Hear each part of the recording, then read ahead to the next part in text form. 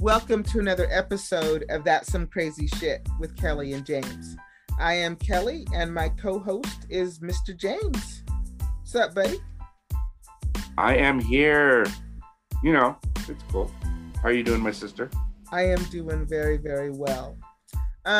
So, you know, and people listening know that this show is called That's Some Crazy Shit. And you know that sometimes we talk about the paranormal. And sometimes, James, the paranormal can be hard for people to grasp as a real thing. Right. But when you have somebody who has a PhD in spiritual studies and can kind of put science behind it, I think you can get a better grasp of what it is that they're saying. Would you agree? Yes. And then, in fact, I like it when we have guests who have a scientific background that can come and explain the quote unquote paranormal. Because, and we've talked about this, I don't know how many times, there are some people who will not accept the stuff that's happening without quote unquote science behind it. Oh my God, you must be psychic because our guest is exactly one of those people. See? That has a PhD in this stuff, has had a spiritual experience herself. Her name is Reverend Karen Herrick. She has her PhD. She is also the director of Center for Children of Alcoholics in Red Bank, New Jersey. And she has a master's degree in social work, which she got from Rutgers University. So I would think she's well qualified. She's written a wonderful book, James, called Psychology of the Soul and the Paranormal. Perfect. And she talks about a lot of stuff. She is the perfect guest because she's got that science background that you're talking about and has really delved in and done years of research on this stuff. So yep. I thought she would be the perfect guest. You want to go ahead and bring her on? Let's do it. Welcome to the podcast, Reverend and Dr. Karen Herrick.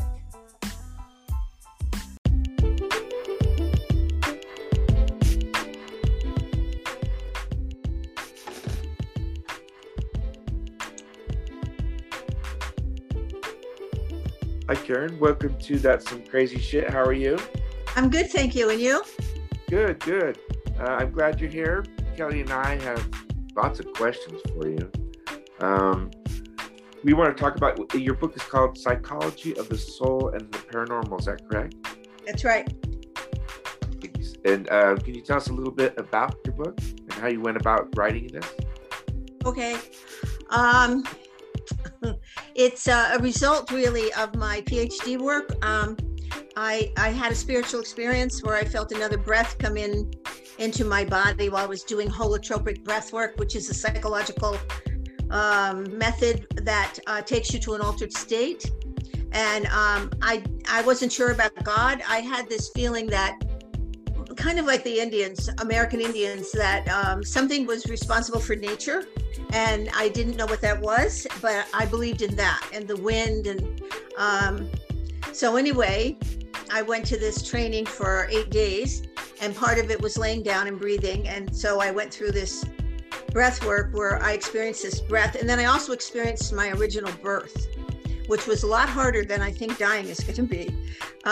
So anyway, had this experience. I didn't know what it was. I drew a mandala, a Jungian picture afterwards. And then we went to lunch, and then there was like 11 or 12 people that had experienced this, and the other 11 or 12 had been sitters. Nobody mentioned having a breath come into their body. And so I didn't talk about it.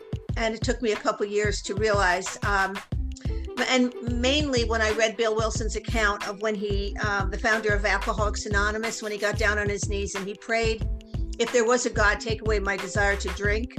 And he said in the hospital room, it lit up, and this air of spirit, not of breath, went through him. And I thought, that's what happened to me. That was spirit. So anyway, then, but right after my experience, I started getting people with very weird experiences that came in as clients.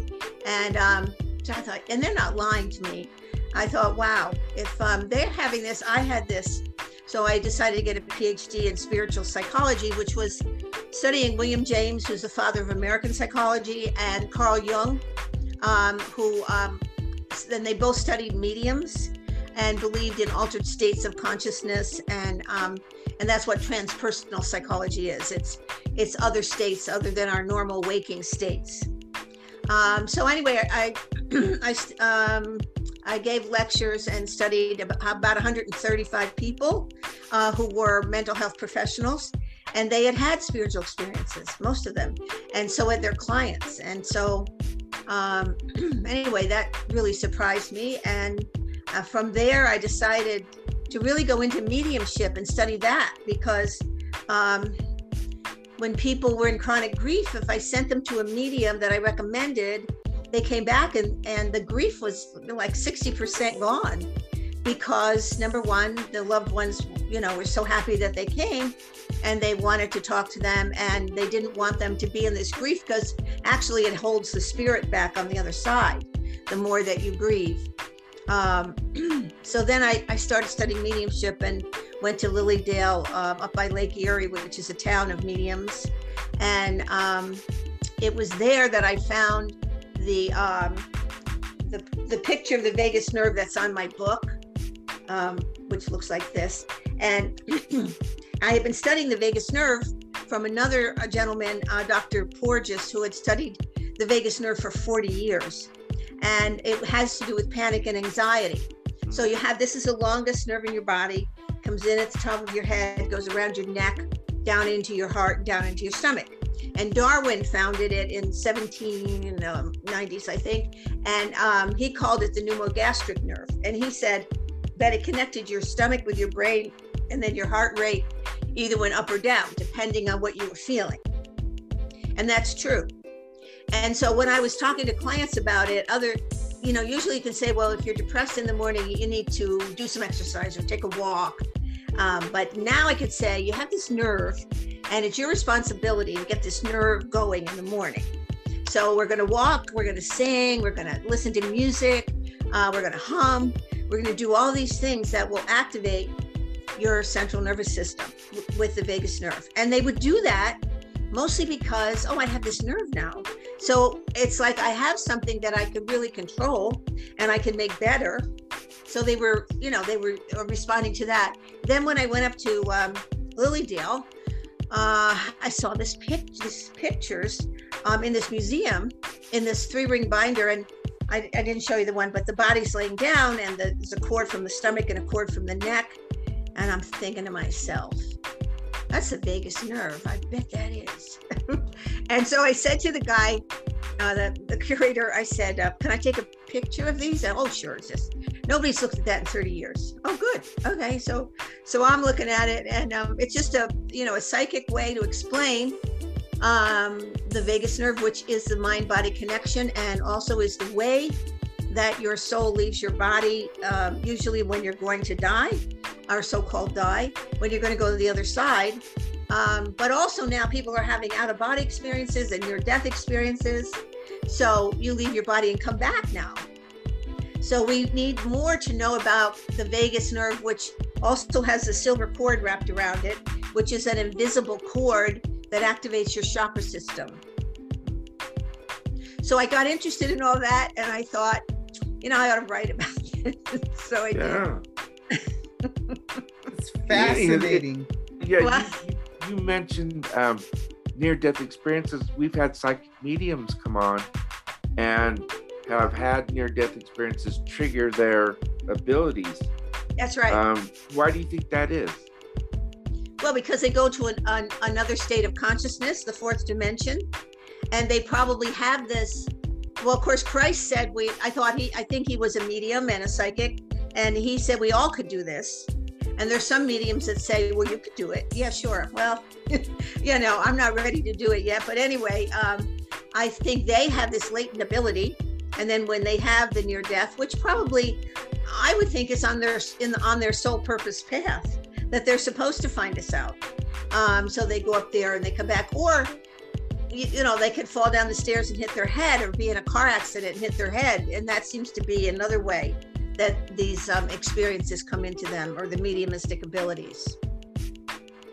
It's absolutely fascinating how you talk about the vagus nerve and the chakra system, because when you were talking, I thought, well, that sounds like the how the chakras are lined up. So is the vagus nerve, are the vagus nerve and chakras the same thing?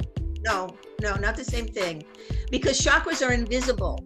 And I don't know if I talked about last time, but I'll talk about it now, that we have 3 metaphysical systems that are always going around us and working with us. And so the first is our sensory reality. We're on the internet tonight, and we know that, and we could all see that. And it's a past, present, and future in this reality. Then there's the clairvoyant reality, which is where near-death experience happen, out-of-body experiences, where the Holy Spirit comes into you, different mystical experiences that have been had by saints throughout the centuries. And in the clairvoyant reality, you can have all kinds of things like telepathy and meditation and contemplation, all these different things that we do to get ourselves into a more mystical state. But usually what happens in that state is only one person has the experience and only one person sees it. Then there's the next cycle is I call it the transpsychic reality, where miracles happen or people get cured of cancer, in 3 days or whatever. Those kinds of things happen in another reality. But James and Carl Jung believed that all these realities were going on at the same time. And they didn't really maybe even have names for them then. But so Jung's mother was a medium, a psychic, and she had lost a baby before Jung was born, so had like a 2-year-old who passed away. And James said the same thing, lost a toddler son about the same age. And anyway, when Jung was born, I think she would have been kind of a helicopter mother, because she'd already lost a baby. And he was kind of a sickly kid, probably a little weird by our standards now, and read a lot and stayed home and was really good in school, but was probably not very social. Anyway, so he said his mother was a pretty good mother, but that every once in a while she'd go off and say something that had nothing to do with the conversation, so you just kind of put up with that. And then at night you couldn't go in her bedroom, or he didn't, because he said there were all kinds of voices and sounds coming out of there, and he wasn't going in there. So I think Jung was really interested in psychological states because he had lived with this. His father was a minister. He said his father, he wasn't, he said something about he was more like an inferior woman, meaning very passive and not very assertive. And then William James, Mrs. James went to a medium in Massachusetts and asked William James to go with her, and said, because they wanted to know where their son was. And then Lenora Piper became his white crow, who they studied for like 25 years. I mean, how long do you have to study a medium to realize they're not, fraudulent? And they put sand in her mouth. They did all kinds of stuff to her, and she put up with it. But she was like 85% accurate, which is, very good. Yeah. So anyway, they all studied this. But if you go take a psych course, you don't hear that, which I think is wrong, because psychology studied mediums and they were interested in it. And, the spiritualist religion from the 1840s to like, let's just say 1910, like 20% of the population were having seances and trying to talk to their deceased relatives. And we have research from all those years, story after story. And we just ignore that. Why do you it's think interesting. that It's is? not just that. It's just not that field. Sometimes science wants to turn a blind eye to that evidence, and it's like, this is what you asked for, and it's there. You just shouldn't ignore what you want. Well, but science says that you have to be able to repeat this in a laboratory. Right. So no, that's so what I'm saying is we have to research this and prove it at a different standard than that. Because number one, we need clairvoyant researchers. We need mediums to work with therapists. And, the spiritist is a religion, not a religion, it's philosophy in Brazil, South America. It's really big in Brazil. they have centers where you can go, and if you're sick, or if you have, let's say at 18 you have a schizophrenic break, they have a whole team, doctors, nurses, but they have a medium, so that a medium talks about their past lives, or what's happened to them in that way, clairvoyantly. Well, we need that kind of research that includes clairvoyant researchers who can see the silver cord and know when we leave our body. You had mentioned past lives, so is it that everyone has had a past life or past lives? I'm not sure about everyone, but many. So, but how do you find out if you've had a past life? That's a whole other topic. Because you said one of the ways is the easiest way is are you in love with some historical time period? Like I love England in Queen Elizabeth's time, Henry VIII's time, and I had ancestors at that time. In fact, one of my ancestors was the banker for Queen Elizabeth I. And then the James I, and then Charles I refused him his pension. So I have a feeling I was there then, because I have a lot of memories, intuition about England then. So what do you like? And now like the Orient. I don't really ever want to go to the Orient. So maybe I had a bad past life there. I don't think so, but that could be an indicator. You go to a museum and you fall in love with these clothes or this furniture, right? So why do you have that attraction? Why are you drawn to that? Right? Yes. And then another good thought is there something in this life? Is there something that you had thought about in this life that has nothing to do with this life? Okay. That's interesting. I think past lives are interesting. Oh, I think so too. Yeah. So in all the things that you've studied, and your book is called Psychology of the Soul, what can you tell us about the soul? Because I don't, what is the definition of the soul? Oh, I think the soul is your life and lifetime patterns. Okay? That's just a basic description. And Carl Jung believed that your whole purpose of this life was to discover the purpose of your soul in this life. So how were you to do that? And I explain, I have a chapter, of course, I think a couple of chapters in here about the soul and my soul journey, so that you can kind of see how it goes along. So first, he had 5 layers in the unconscious, where Freud just said the unconscious had to do with sexuality and your family memories, and lots of sexuality. And Jung, that's why they broke off. They were friends for 6 years. And then Jung said, people have more in their unconscious than sex, right? Well, Freud wanted to make this a science, so he didn't want anybody arguing with him. Anyway, so they broke off after 6 years because Jung wrote a book that said that. I don't buy the sexuality thing in the unconscious. And he said, we have 5 layers in the unconscious. The first layer is your life. What happened to you? Second layer, your parents' lives. What happened to them? Third layer, your DNA, your ancestors. So he did genealogy charts, and he had encouraged you to do a genealogy chart if you were in therapy. Fourth layer, your culture or your country. How has that affected you? And then a 5th layer is your soul/self. So when you come into therapy, you have a conscious, like we're tonight talking consciously, and you have an unconscious. And in that unconscious are like little round islands called complexes. And those complexes, you could have a mother complex, father complex, incest complex, inferiority complex, just everything we name a complex. And that's like a little mountain down there, right? So the more that we work consciously, and you talk about your feelings with me, you cry, we hit the ottoman with a bat, we just do all kinds of things to evoke feelings. That unconscious, you're starting to bring all that up. And that's the whole point of therapy. Bring it all out, not all, but most of it, and the important parts. And then your self/soul starts to come up because it has room then. Interesting. Absolutely fascinating. That is. It really is. And so tell us, in the other part of your book is called The Paranormal. So what do you consider to be the paranormal?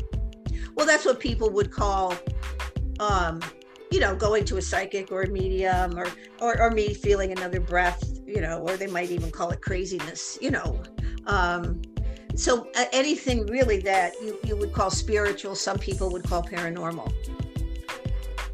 Karen, did your research at all touch upon like ghost or anything like that?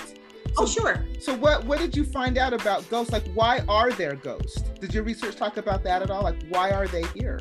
I have this written down so nicely. One of the reasons, I want to go back just 1 minute to the clairvoyant reality. So then how would all of us get into the clairvoyant reality, right? Other than meditation and, if we had a telepathic moment with, somebody we care about or don't care about. We could make an appointment to see an astrologer, a numerologist, someone who does the I Ching, someone who does tarot cards. We can make an appointment with a psychic or a medium. So those things. So we make the appointment in the sensory reality, right? So we just call, we make the appointment, we show up. And it seems to us like the information is coming from the sensory reality. She or he is talking to us, we're getting all this. But in that moment, you're really in the clairvoyant and the paranormal, because you're getting information from the other side. And I believe the unconscious is the ground of the spiritual or the paranormal. And so you get all this information. They mention different possibilities that you never thought about. And when you leave, you feel better. In fact, you feel happy, because the clairvoyant reality is being in the now, right there in the moment. And you're getting like extrasensory information. So because that happens, and I've had that happen where I've driven away from a psychic reading, and I said, Karen, you have no idea if any of that's going to come true, So why are you so happy? I don't know. I just feel good. And so I say, well, I don't drink or smoke, so that's what I do. I go to psychics, right? And because it's fun. And it has opened up a lot of possibilities for me, different thoughts. And then they'll always come in. I have 3 children and I have 8 grandchildren, and I have 3 great grandchildren right now. And they'll mention something about, oh, what about so-and-so? Now, I wouldn't think to ask about any of those, because they're not, unless they're having a problem of some kind. So you get also information about your family members, because maybe your grandmother or whoever is over there wants you to know that. So even if you don't go to a medium, you get other information. So back to Ghost. Yes, okay. I thought now she's got to go back to what she asked. Got to go back to Ghost, because I really want to know, like, why do you think there are ghosts? Okay, wait a minute. So when you're so-called dead, you go to the other side, right? Right. Okay, so when you go to the other side, you become a spirit. There's a difference between a spirit and a ghost, I think. Spirits are just people without physical bodies. Okay? Spirits can't talk, but they give us thoughts. And then some people who pick up on these thoughts are called psychics and mediums. So I've had people tell me that, like this one woman, when I first started my research, she said she lives in this, in the woods in New Jersey, and she wakes up sometimes at night, and the end of her bed is this like colonial couple.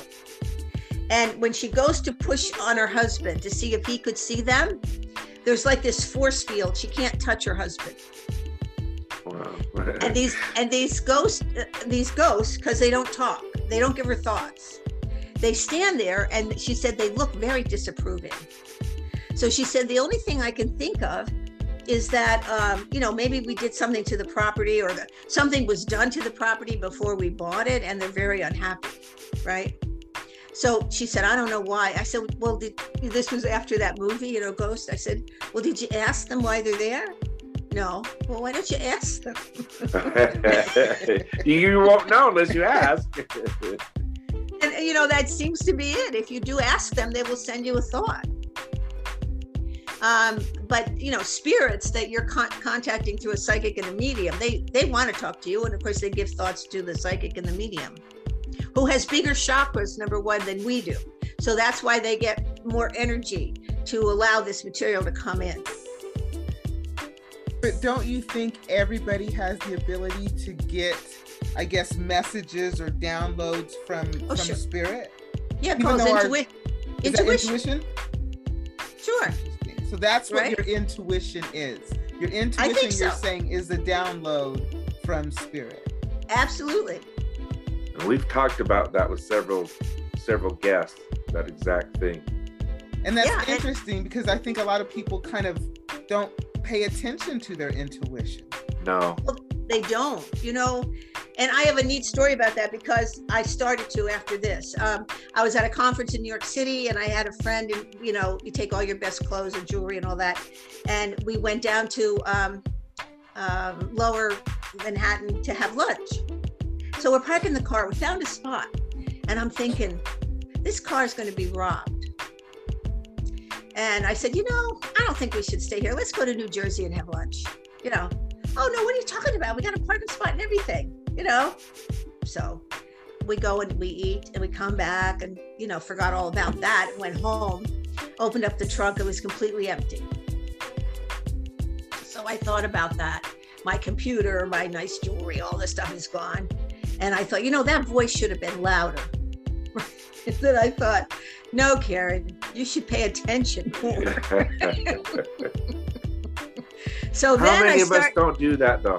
I know, right? Well, because we're not aware. Yes, I'm aware now almost every day that, oh, okay, all right, is that a sign? Now, so if I get something 3 times, it's not my thought. I figure, okay, it's a sign of some kind. Maybe I'll do it.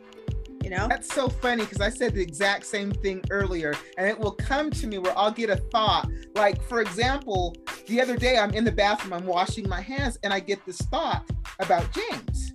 And I'm like, why am I thinking about James? And so I just kind of put it to the side, but then it came back to me again. And I'm like, right. Okay, so why am I getting this? And so I thought, oh, whatever. But when it came to me a third time, I was like, why am I getting this information? And a voice said, call him. And I was like, okay, right? So I called him and I told him the story, and he was like, that's so funny because I was just thinking about the thoughts that you were getting at that same time, and then you called me. I was like, that was so weird. I was like, why? And I was like, this is just dumb. But when it came to me for the third time, and a voice in my head just said, call him. And I was like, oh, okay, I'll call him. And I said, and when I called him, I said, this is gonna sound really strange, but and it turned out to be a crazy story on its own. Yeah. Okay.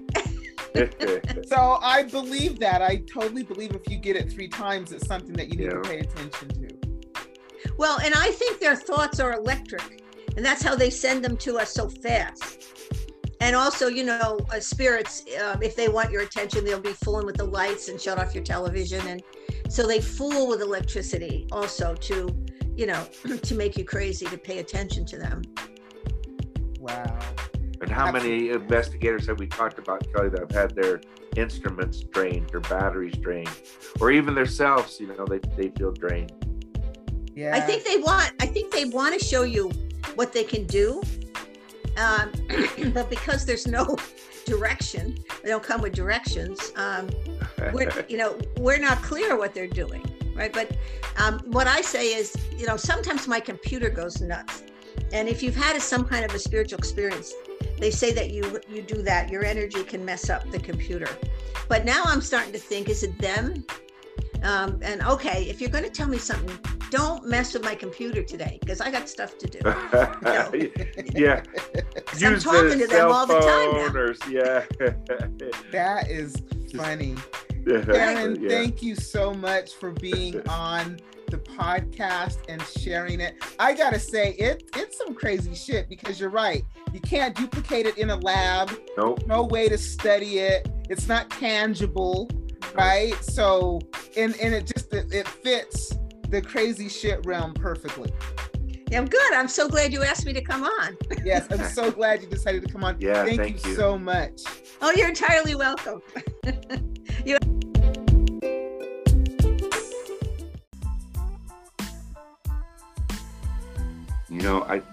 Like I said in the opening, I love it when we have people with scientific background come and tell us that the quote unquote paranormal is real, because how many times, you can't, it's not real because, science doesn't say, well, now you have science saying. Well, she said even like Jung and other psychologists studied mediumship. Yeah.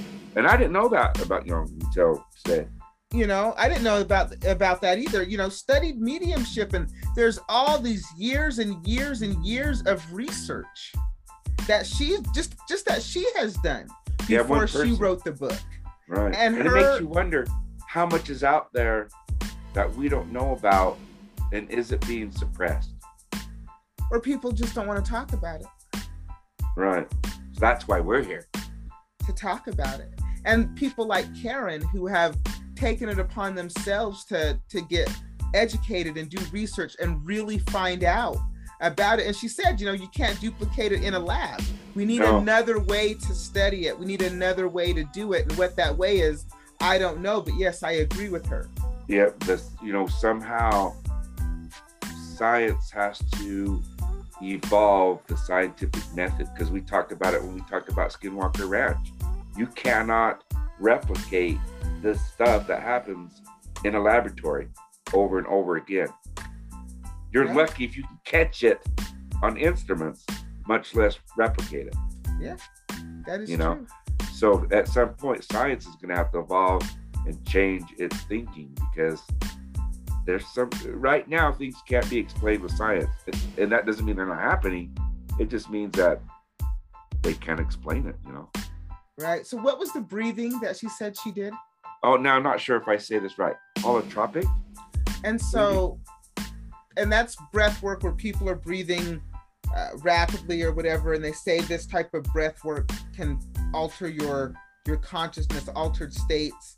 Right. And that's how she had her experience from doing that type of breathing. Let me ask you a question, James, and this will be our random bullshit. Would you ever try or take training for that type of breath work? I would, because when we've talked about plant medicine and we've talked about ayahuasca, okay, so you're using plant medicine to reach this same state of mind, state of being that you can use through just breath work.